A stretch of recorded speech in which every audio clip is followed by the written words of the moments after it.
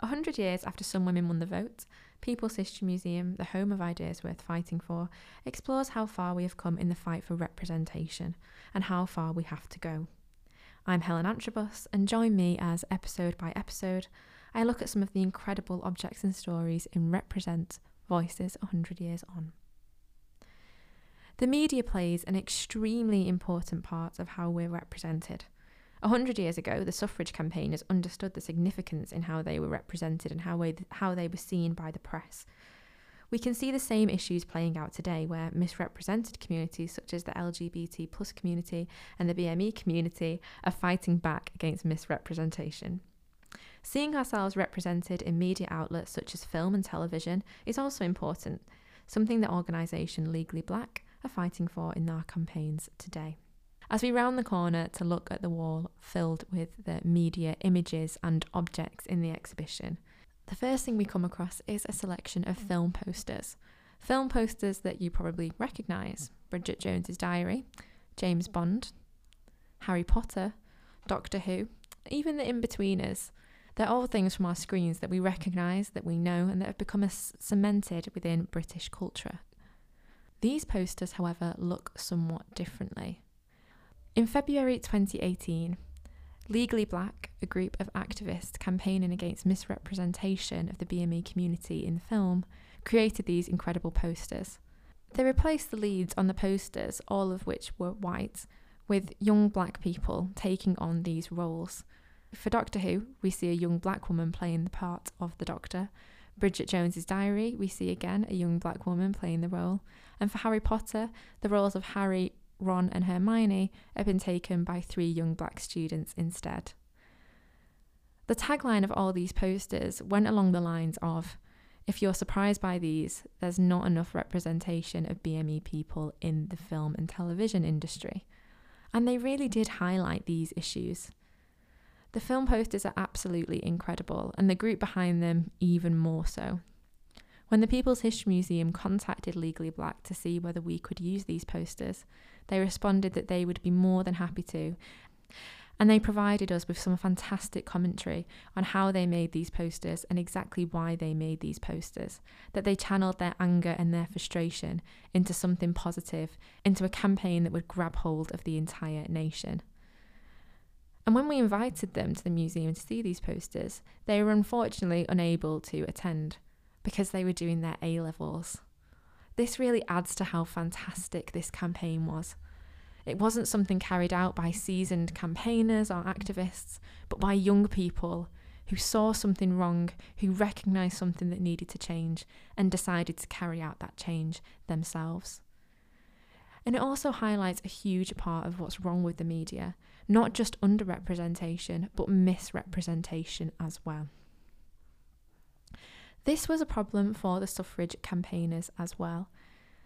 The term suffragette was in fact coined by the Daily Mail in 1906, and it was used as an insult. However, it was very quickly reclaimed by the organisation, and they took on the title quite proudly.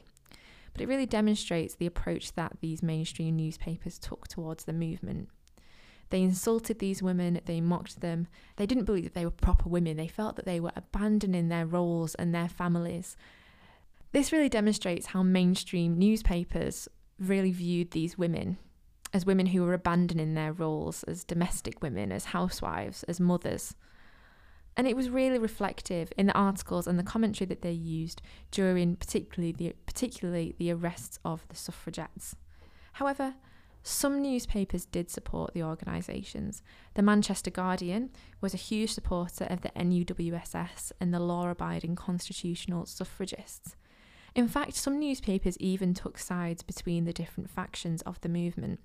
And when Jessie Stevenson, who was the WSPU organiser in Manchester, tried to arrange a meeting with C.P. Scott, who was the editor of the Manchester Guardian, he refused quite strongly, preferring the peaceful, law-abiding constitutional efforts of the NUWSS to the militant, troublemaking ones of the WSPU.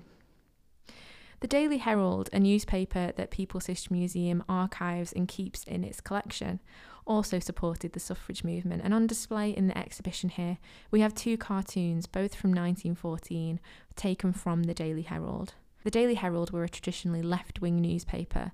They were against the war, and they often supported the Labour Party in their endeavours. The first cartoon refers to the force-feeding of the suffragette movement. A young woman sits in her prison cell, thin, starved, wearing the prison arrow garments that were provided and became synonymous with the suffragettes, stands alongside Joan of Arc, who has appeared to her in a vision. Now, Joan of Arc looks feminine, strong and powerful in her armour, and she's also got an ethereal glow around her. And underneath, the caption states that Joan of Arc was speaking to the woman, and she says, "Ah yes, I remember, even in my day, your English had a way of dealing with women." This cartoon really ties the two together. It really demonstrates that the suffragettes weren't just trouble-causing women, but they were actually new reincarnations of Joan of Arc, of that famous woman who took on the role of man and won. The cartoon below it refers to the death of Emily Wilding Davison. Now, this is probably one of the most well-known moments in suffrage history. Emily Wilding Davison was a martyr to her cause, and at the Epsom races in 1913, she tried to pin the colours of the movement onto the King's horse. However, she died after being hit by the horse of injuries sustained. The cartoon shown before us is quite graphic. It's actually of a skeleton wearing a woman's clothes, carrying a sandwich board that reads "Votes for Women." And it really highlights the fact that this is what it had come to, that the only way women could get the vote is if they died for it.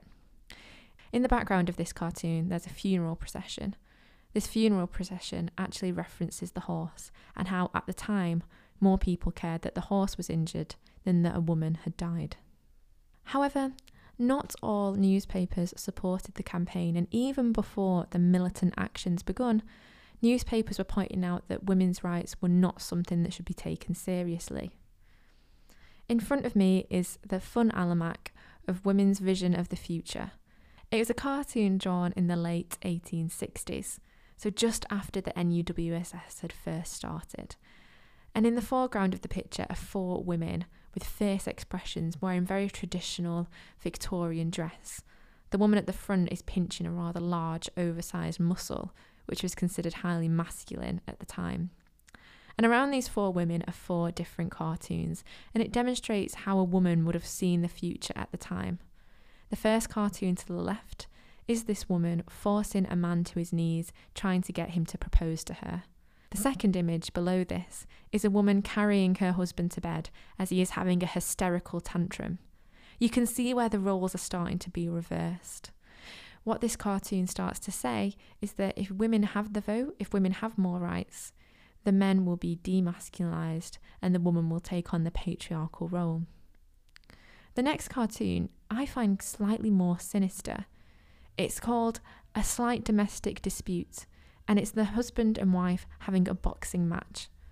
The man is losing, he's on the floor beaten.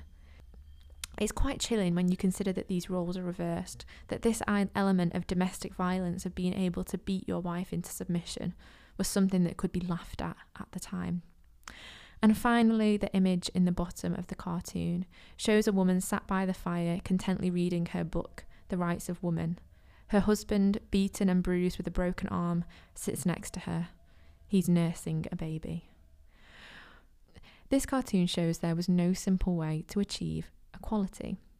What anti-suffragists and misogynists believed at the time was that if women had more rights, they would have become the dominant sex, that they would overrule the men of the country. They couldn't see equality for what it was, women on the same footing as men, women on the same page as men.